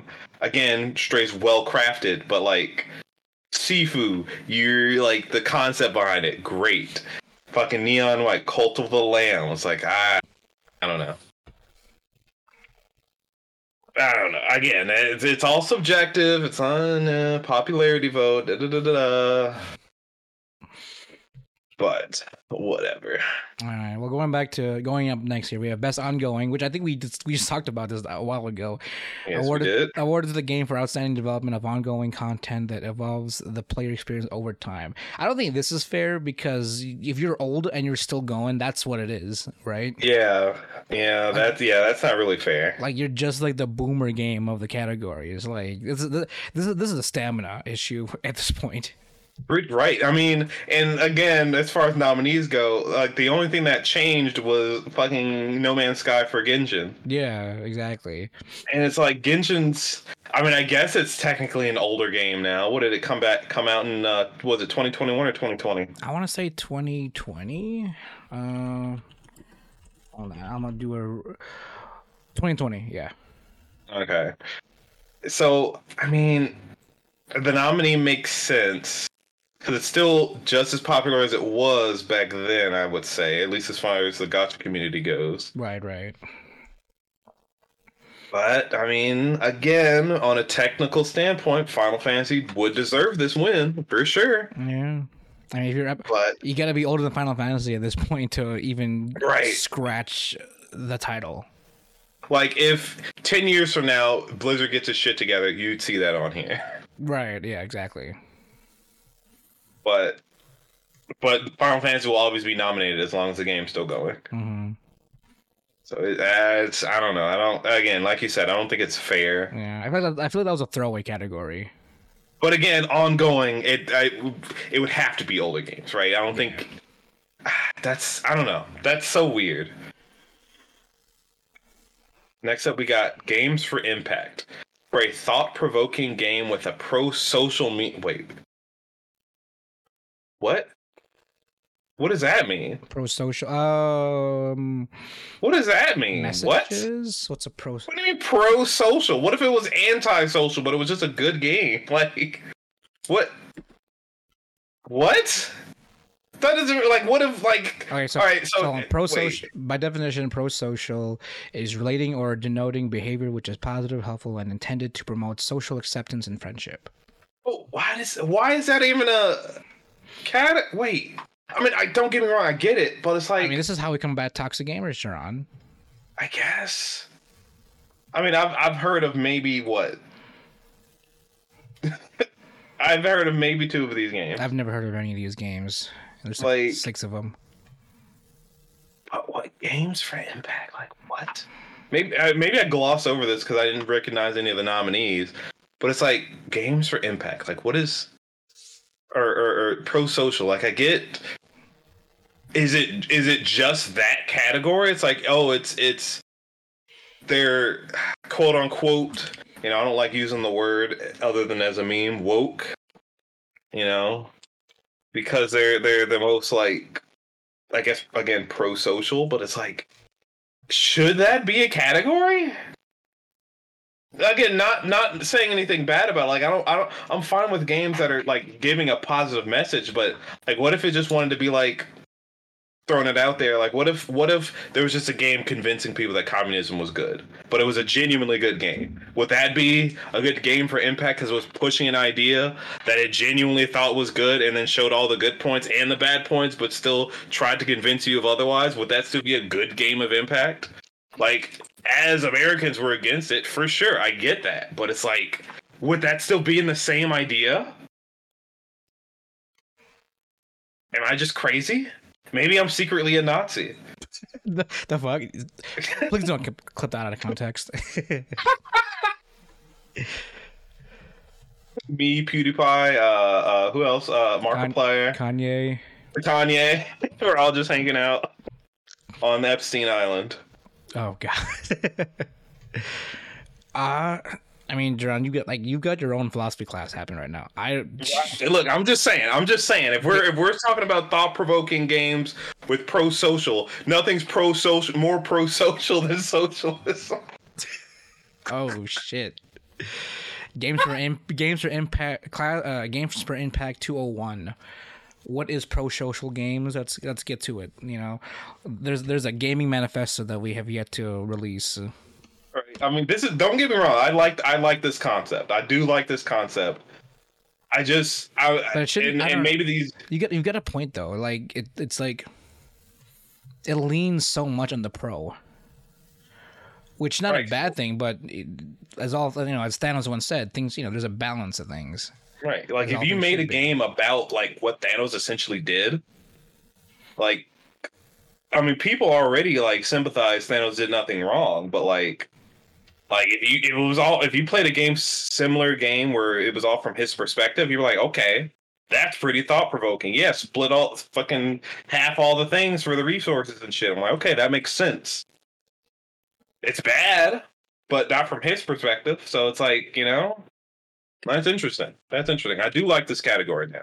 Now that we've talked about communism and mass genocide. Yes, it's. I'm sorry. You know what? That's all bad. So that's so bad out of context. Shit. You know what, Jerron? You think we get canceled if we can somehow get Kanye on the show? Yes, immediately. Just immediately, instantly featuring Ye. Like, yeah. Kanye is public enemy number 2. Oh man. Right. Up next is best performance awarded to an individual for voice over acting, motion, and performance capture. What? First of all, kudos to Christopher Judge for his portrayal of Kratos in God of War. Uh-huh. Did you actually watch the Game Awards? No, I did not. I only watched the Bill Clinton clip. That's it. Why? This man went up there for 4 hours and talked. Wait, really? He had a whole monologue or some shit? He had a whole thing. What the fuck? A whole ass segment. This man. So they were giving away on Steam. They were giving away Steam Decks every 10 minutes. Oh, yeah. He gave away 4. Okay. From his speech alone. Oh my god. Jesus. I mean, maybe that's an exaggeration. Maybe it was every 5 minutes, but he gave away 4. I specifically remember that. Mm-hmm. And it's just like, Jesus Christ, dude. Like, it's great that you're so thankful for everybody, but get the fuck off the stage. Please. Someone get Kratos off the stage. I mean, it was genuinely wholesome. I loved his message, but goddamn, fucking his wind was fucking long. Fucking big schmeat right there. It's like trying to leave. It's like trying to leave church, and the pastor has like one big ass monologue to say. Yeah, no, that's exactly what it was like. Thank you, Jomel. Thank you. That's exactly what that was like. Yeah, like, yes, thank you, Father. But I need to, but God as our witness. Like, Father, there's football right now. You gotta pick this up. God can wait. Like, for all your Christian folks out there, right? They know. They're not upset. They know exactly what that's like. Oh my God. But kudos to him for winning. Speaking of winning, we have Best Audio Design, recognizing the best in-game audio and sound design. And God of War won that. And I don't know if I agree with that. I mean, I've only played 2 of these, which, one of them won. So for me as an audiophile myself, good sound design, it really it really breaks down to the nitty gritty. Like, I want to hear each individual dirt block like crumble as I walk type shit. That's my type of like audio obsession. In terms of like audio design for Ragnarok, from what I've played so far, I mean, it's good, but like, it's nothing. It's not award winning for sure. Yeah, honestly, to be honest, I feel like the first one did better. Really? Yeah, I felt like I for some reason I felt like everything from Ragnarok kind of got, maybe it's a volume thing, but everything kind of got toned down just a little bit. Mm-hmm. Whereas, like, I felt like, in the first one, I was like, I'm like very engrossed in the world. In Ragnarok, I'm more so engrossed in the story and like, the characters and dialogue and stuff. Right. But I wasn't like engrossed in the world as I was previously when the first God of War. I was good sound design really brings in that level of immersion, and I think the first God of War did better than that. But in terms of like the categories here, I mean, I think Elden Ring should know. I think Gran Turismo should win. Because here's the thing, right? Here's the thing. Have you played any of the Gran Turismo games? No, I have not. I've only played like Forza or some shit like that. Neither have I. I don't know how they compare, but you make 7 games about the car go fast. What other thing do you have to work on other than everything else but the fucking cars? Like, true, yeah. It already does what it does. Car go. But like, what if cars sound good? Right? Right. They've had years to work on that. Fucking Gran Turismo should have won that. Can't speak for Forbidden West or Call of Duty. Elden Ring was, again, good, but not award-winning. Yeah. Like, I'm just saying, you literally have nothing else to work on but everything else outside of the fucking car. Like, they deserve that. And I've never touched the game, and I just know that. Right. And you're not even a car guy. Right, I'm not. But I know if I turn on that fucking game and hit X to go or right trigger, whichever W, whatever fucking controller you use, I know if I turn off the music, I'm gonna be rock hard if I was a fucking car audiophile. I know that. I know that for a fact. All the click clunks and clink clanks of the fucking gear shifts, everything, the turbo going, the air intake, the fucking fart that it does when it shift gears or whatever it does. Oh, I mean, two-stepping. What? Yes. It does like a little pop. Yeah, that. Yeah. I've been around car guys more often, so yeah. But yes, I think Turismo should have won that one. I don't even know why, but to continue on, fucking best scoring music for outstanding music inclusive of score, original song, and or licensed soundtrack. God of War won again, and that fucking horse shit. I don't remember the music at all, to be honest. Right. Like that's not something I have in the back of my head when I'm like playing the game. I watched the first few, like maybe hour or two of this game. I couldn't point out a single fucking soundtrack. I couldn't point out any particular moment. Now, don't get me wrong. The music's good for the background music, right? It's decent. There's not a single time I bet you can ask anybody where they're like, yes, this song in particular. You could have that for Elden Ring. I'm sure you can have that for Xenoblade Chronicles. And I damn sure know Sonic Frontiers, who wasn't nominated for some fucking reason, or Splatoon. All right. I know damn well one of those two should have been on here, and one of those two should have won. Fuck everything else. Elden Ring, love its soundtrack. One of my favorite fucking game of the year. Easily. Splatoon, Sonic Frontiers, better. Not even a question. Not even a fucking question. Score and music, easily. Easily. Don't believe me? Oh, those are kid games, blah, blah, blah. Whatever, fucking, you're just a Nintendo Sega fanboy. Suck my dick. Play any Splatoon game and just start the game. Just do literally anything in the game and you're fucking bopping. You're just going. It's got... It doesn't make any sense. Like, every single menu, every single second of Splatoon is just a bop. Maybe except when they're like you're doing the story and they're like in between story bits and they're just talking. I don't think music normally even plays during those times, but that's fine because 99% of the fucking game you're just you're just fucking in it. You're just in it. It should be nominated. It should have fucking won that or Sonic Frontier because Sonic has never had bad music ever. Say whatever you want about the game. Games suck. Sure, yeah, they do. Never have had bad music. Neither of the two. The fact that no Nintendo game is up here is a fucking travesty. It's absolute fucking dog shit. That makes no sense. Fucking God of War, get the fuck out of here.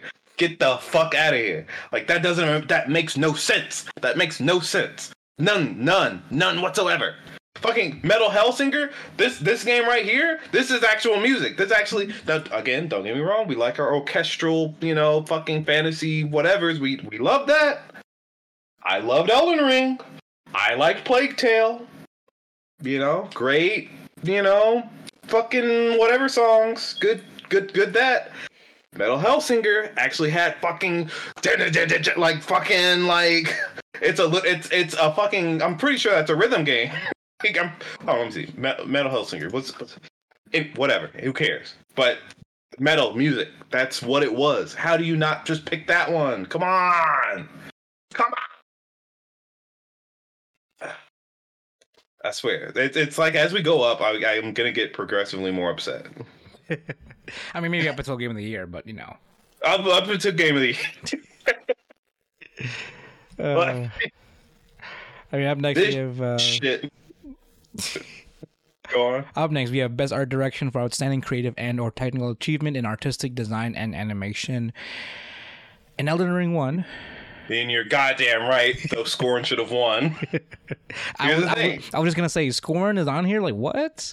I mean, yeah, you're talking about a different direction here, but like they're talking about art direction. Scorn. Yeah. No, as far as art direction for creative and technical achievement, again, Elden Ring, great game, looks great. Fucking the environments, the character design, the boss design, weapon design, all that shit. Good, cool, awesome. Scorn, there are titties on the wall. Like, come on. Like, there's dicks and titties and fucking spines and weird shit. Who else did this? Who else have ever done this? This was gross. This was a gross ass game, and I loved it. It takes a level of ingenuity and creativity to make something gross. Right. You want to talk about Vor? This literally feels like you were swallowed by an eldritch monstrosity, and you're just fighting your way out its asshole. Like you can't beat creativity like that. Fucking straight like fucking cyberpunk. Post-apocalyptic robot people. Horizon Forbidden West. Post-apocalyptic fucking robot dinosaurs. Wow. We like it. Don't get me wrong. God of War Ragnarok. It's fucking, what is it? It's Norse mythology. Elden Ring, again, won't never say a bad thing about it. But Scorn had titties on the wall. Who else has titties on the wall? Not many places. That aren't porn. Just saying. Next, we got Best Narrative in the same realm for outstanding storytelling and narrative development in a game. God of War Ragnarok. I could see it. I can see it. Yeah, I mean, again, I just said a couple of categories ago. I was more engrossed in Ragnarok's story, continuing to play it. So I could definitely, what is it? Vouch for that. So. Oh yeah, for sure. Like I haven't actually beaten the first one, but as far as just playing it, like I was genuinely into, like, I mean, especially for people that played the original trilogy for God of War. Like, everyone's in to see what old daddy's Kratos is up to. Like, we love it. Like, I love it. And also, the reason why. No, sorry, go ahead. I was gonna say the reason why I agree with this more so over Elden Ring is because while I love Elden Ring, you know, I'll suck that game stick from hell and back. Story-wise, while it's good, the fact that you have to search for it doesn't make it a good narrative. Yeah. Definitely. As far as narratives go, like, even though I think there's probably like a year gap from when I last played, you know, the original God of War going into Ragnarok, it was seamless. Like, when I popped this in and started playing, it was a seamless, like, 5-year, you know, or I don't know how many years it's been, but few year gap, right into it. We're getting into it, and I was already engrossed by like the first 10 minutes in the game. So there wasn't a whole lot of reacquainting. It was more so like, oh, I'm back in a familiar environment. We're a little more grown, and it's cold. It's cold as fuck now. So let's get into it. You know, as far as narratives go, I think Ragnarok did a good job in terms of keeping it very cohesive and but fresh at the same time. And to its credit as well, again, I watched the first like hour or two of it. And since I hadn't beat the first one and I had played it so long ago, I had no real context of what was going on. Oh. Like, none at all. Like, oh, spoiler alert for the first game, fucking Arceus is fucking Loki. I was like, what the fuck? Like, they just, like, that was a plot point? Wow. Like they said that during the recap. I'm like, and then they just started going. I'm like, oh, you know, I don't know what the fuck's going on, but I'm into it. Like, I mean, to be fair, they dropped the Loki thing right at the end of the game. Oh yeah, like right at the end. He was like, you know, Atreus was like, there's one thing I just don't understand. Like, why do the giants call me Loki? And we were like, what the fuck? Like, you're just gonna drop that massive massive thing right on top of us at the end of this game. Right. All right. You just did that while we have to wait for Ragnarok now. Like I said, I'm into it. I love it. It deserves it. I will say, best narrative. I know a lot of people like Horizon Forbidden West. You know, just period. You know, I was never able to get into it, so I can't speak for it. Don't know anything about Immortality. And Plague Tale Requiem was good until the end. I did not like the ending at all. Not because it was like, oh, you know, it was like, it was designed for you to not like it. It's like, oh, you have to make the tough choices. No, I just didn't like. It felt too. I don't know. Formulaic or not formulaic. It was like it was the obvious choice, but it was a weird way to execute it. I did not like how it was executed at all. Kind of handholdy in the end.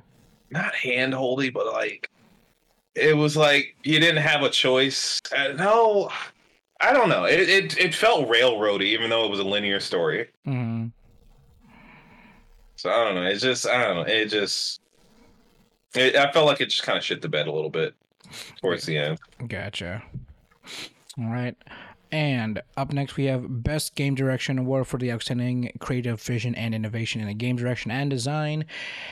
And we have Elden Ring. Elden Felden, bitch! You know, as far as direction goes, there's no. Yeah, like You can't even fucking they were still experimenting with this one, but they did a good job like executing it. like the one of my favorite and many people's favorites like moments in the game was when they did Radagon's we were doing Radagon's quest line, not Radagon, Radon, when you're about to go fight him, and they like there's so few cutscenes in this game. The only ones are at the beginning and the end, but there's one in the middle. The only one in the middle. The only one in the middle goes to fucking Radon, one of the bosses in the game, because I know they were so fucking proud of his design and his tiny little fucking horse.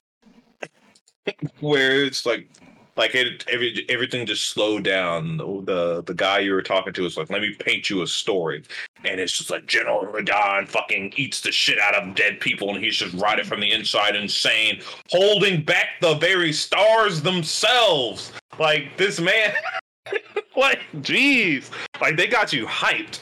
And then when you actually fought him, and it's like you can go and fight him alone, or you can summon the squad, and you're just all running up with the fucking music swelling. You're like, and then he just beats the shit out of you anyway. Like I love it. I love it. That was probably easily my favorite moment in the game.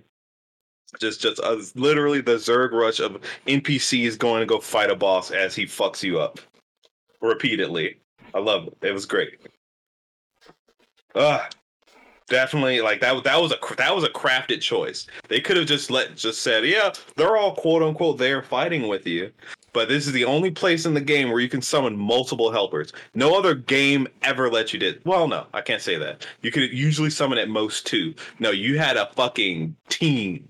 You're just all fucking running in, fucking just getting shot down by arrows and shit. I was like, this is so cool. This was a crafted scene, and I loved it. It was crafted for the player to make the choice to do it. I love it. I love it. No, most other games don't let you fucking do that. They don't let you craft your own scene. They said, you do it, you pick it, you decide. You can be an idiot and fight alone or fight with the team. I loved it so much. But yeah, many moments like that. Which is why it deserves the next category. Da, da, da, da. Great transition. Game of the Year, recognizing a game that delivers the absolute best experiences across all creative and technical fields. Fucking Elden Ring. Thank you, FromSoft. Thank you, Bandai Namco. Thank you, Bill Clinton, for. Thank you, Bill Clinton. for this nomination and for this award. Couldn't have done without you. Now, here's the thing about I felt a little funny about this, right? Mm-hmm. And I saw a meme about it shortly before the Game Awards. Mm-hmm. God of War and Elden Ring are obvious picks for nominees, right? Right. And you can argue Horizon Forbidden West should also be up there. And that's a strong argument. Everything else, you know, I don't know if any of the others should be nominated. Really? Look. Do you have any substitute nominations, would you say? And maybe that's a problem. I don't. Oh. I mean, I'm sort of glad, like, Genshin is not up here. Wait, speaking of, where's that? What? There was a category. They left one out. Oh, ho, ho! They left a category out. Wait, did they? What did they leave out? Yes. There was Game of the Year according to fan vote. Oh, really? There was a fan vote? Yes, there was a fan vote one where it was no judges. It was purely fan vote. You know what fucking won? Hold on. Let me see if I can find it. Maybe it's on this other site. Narrative, art direction, score, performance, game for impact, ongoing indie, mobile, community support, Oh, the player's voice winner, Genshin won? What the fuck? Yeah, player's fucking voice. Player's voice. Genshin Impact won. I don't remember the nominees, but I remember I was fucking outraged. What was it? There's no other nominations here, at least as far as. There weren't? I mean, they're not showing it. So, but like Genshin? Are you fucking serious? Again, don't get me wrong. I've already sung its praises. It is, by all means, outside of the gacha aspect of it, a good game. Okay, hold on. Here, John. Yeah. Okay. So the 5 nominations for the fan vote were Genshin, Sonic Frontiers, Elden Ring, God of War, Ragnarok, and Stray.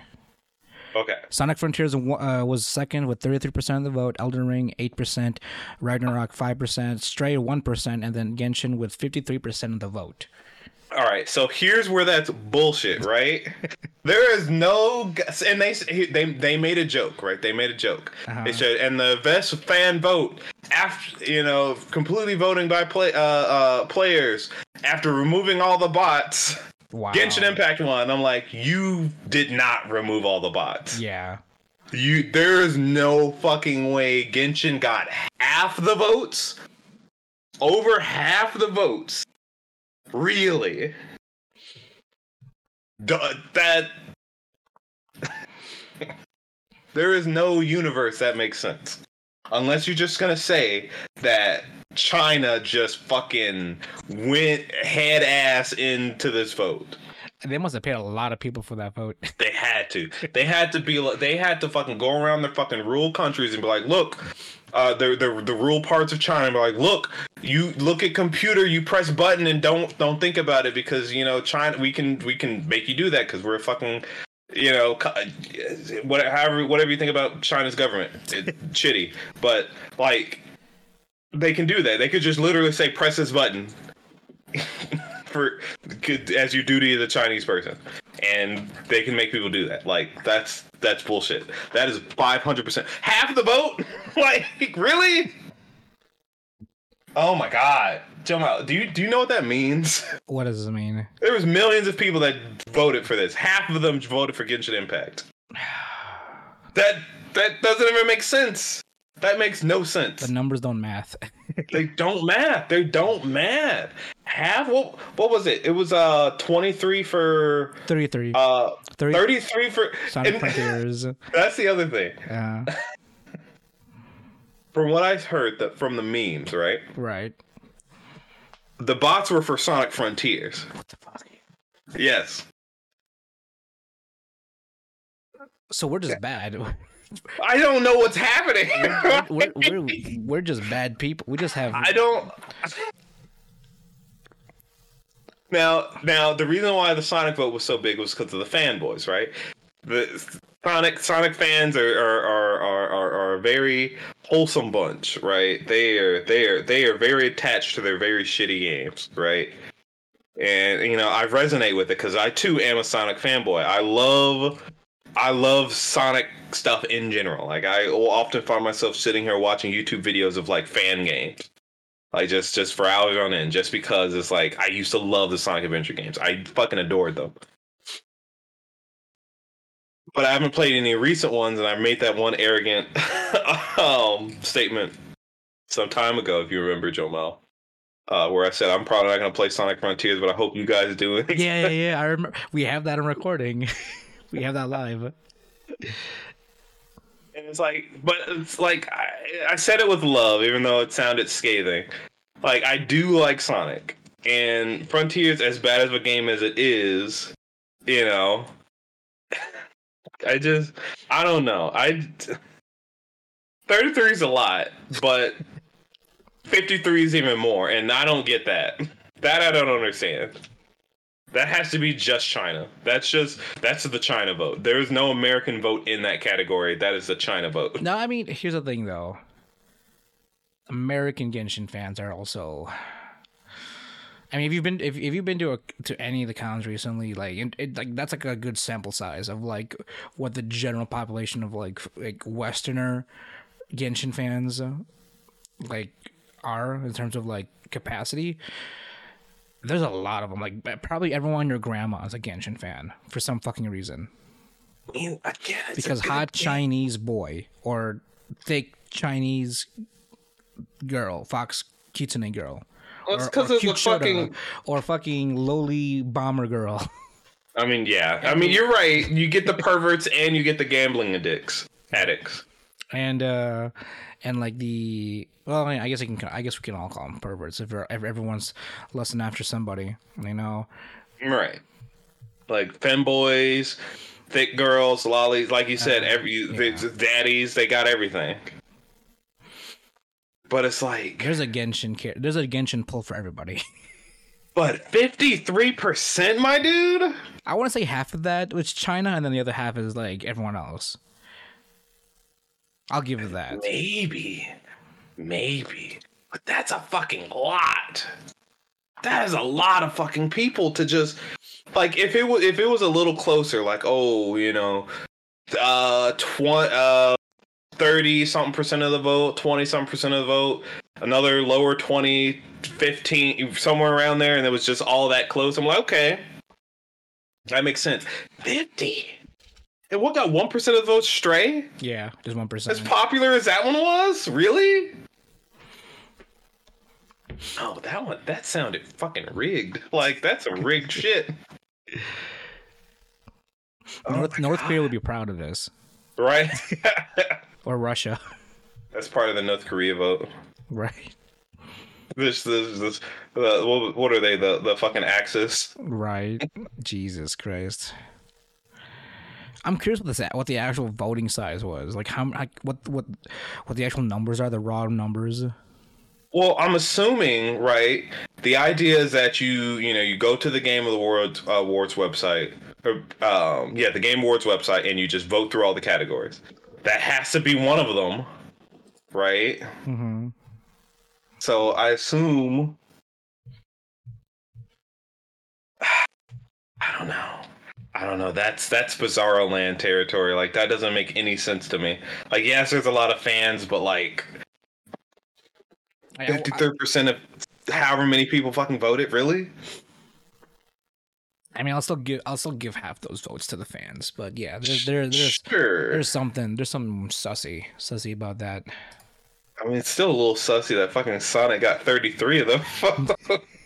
Well, like, I get it there because, like, again, devoted fan base, but like, I don't know. If we were gonna do it, I would say at least like maybe 35 and 33%. 35 for Genshin and 33 for Sonic, and then distribute between everybody else. But like, damn, that's so much to think. You can go into a crowd of people, have those motherfuckers are simping over some character in Genshin. That's a lot. To just flat out say half. 50% chance you'd walk into somebody, they're gonna fucking, like...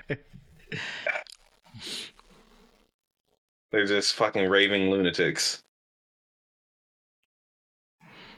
But that's the Game Awards, you know. And you know, we kept referencing Bill Clinton. Yeah. If you didn't watch the Game Awards or watch the end of it, during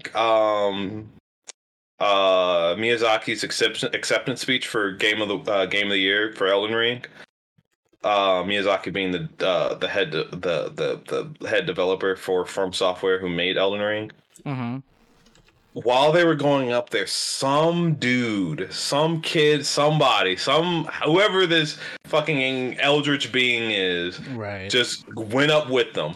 No one said anything. He just stood behind them quietly, waited for him to finish his speech.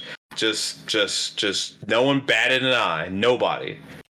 After Miyazaki was done, he got on that fucking podium as calm as ever could be and just said some shit. Said he wanted to thank the winner of the Game of the Year to his reformed rabbi, Bill Clinton, and then was escorted off the stage, and that was it. And it was like, it was mass confusion. No one knew what the fuck was going on. Like, he looked so natural up there, too. Yeah. Before he got on the podium. When I first saw that clip, I'm like, oh, is that someone's kid? Like, they're just, bring their kid to work day type shit. Right. I mean, I at least thought maybe he's just like an American part of the development team. I'm like, okay, sure. Right. Like, I had no idea. And he got up and said, I'm like, my brain turned off. I'm like, what just happened? It's like everyone was confused. But then again, like if it wasn't for the Bill Clinton kid, I don't think I would even have touched the Game Awards until maybe a week later. Yeah, I mean, whatever gets you in the door, I suppose. But it was just so jarring. Like, I do like the meme that of all the awards to be, of all the people to invade the stage for, True, yeah. the Elden Ring one is pretty pretty on point. Yeah, it has been. But I mean, I guess the best case scenario, this is the best case scenario that we got in terms of a immediate interruption or like a intervention, Right. with with such a public in the public stage, and just a public award show and all that. So hey, I mean, I guess Bill Clinton's relevant again. So I mean, yeah, at least for a little while. It's just, hey, Game Awards, up your security. He could have just punched the shit out of any of them. yeah. He was breathing down their neck. Like, he was close. He was there. Mm-hmm. And apparently he just came out of the fucking crowd or something. I don't know. Something like that. Like, he just got up in like one of the other walkways, and just he was I was watching the clip too. He was so natural with it. Like, he was even like handshaking some of the other some of the other dev members, or like, good job, like like he was part of the team. Like, he was so natural. Right? Like, they thought he belonged there. Like, Yeah. or maybe as funny as it might have been. I mean, maybe this was like a pre-agreement. What you mean? Like, you think this was a publicity stunt? I mean, the one thing someone came up and then again, like I said, invaded, pun intended, was the Elden Ring speech. I mean, it works so well, almost coincidental. I do want to give one more honorable mention. Okay, During they did an on-stage performance, right, which swapped between well, it was just before they did the Game of the Year announcement. They did like a main theme for all of the games, for all of the nominees, right? Right. Through a little orchestra. There was one motherfucker right in the middle. One motherfucker. Crazy hair, blotchy skin. That man was the most striking human being on the planet during those performances. He was the most intense into whatever fucking instrument he was playing. He was swapping through them, fucking flute, fucking the letter J. He had everything. He had all the power. He was just in it. He was just fucking rocking out, just fucking shaking up in his chair and shit. Like, he was going fucking hard. Honorable mention, a super flute guy. I don't know who that was, but they tweeted at him. He was very grateful for all the positive words, because he was. If you go back and watch anything else, I watched that performance. You just see this man just so powerful. He was so strong. Like, that's all I have. That's the only way I could describe him. He was strong. He was the strongest fucking flute player in the universe, right there. Like, you've never seen anyone more into it than he was. I loved it. I love that energy. That probably got me more hyped than most other things. He was just so fucking going. Woo! I would never even fucking watched the music part. I would have skipped it, because he was there just fucking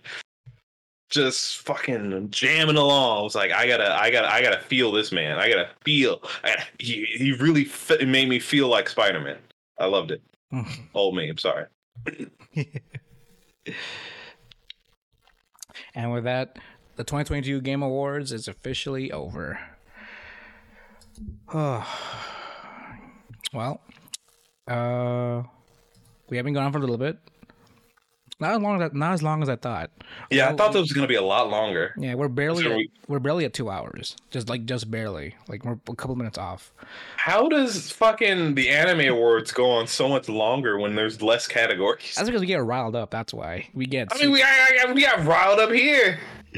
I mean, sure. we'll see how the next one goes, but it's always like we always almost hit 3 hours on those anime awards. It's something. It's something in the water, Duran. That's something in the juice. And maybe it's just talking about anime is just harder because I guess we're that much more passionate about it. Right. All right, but as always, guys, thank you for listening. Thank you for downloading us, guys. Thank you for sticking around as long as you can for our long shows, especially for our award segments and everything. But as always, absolutely. My name is Ramon Socorro. My name is Jerron Gaddis. And we are the Wannabe Boo Podcast, where we bring the latest and greatest game and anime news, reviews, and waifus for life. Thanks for listening, guys, and we'll talk to you next time. Matane!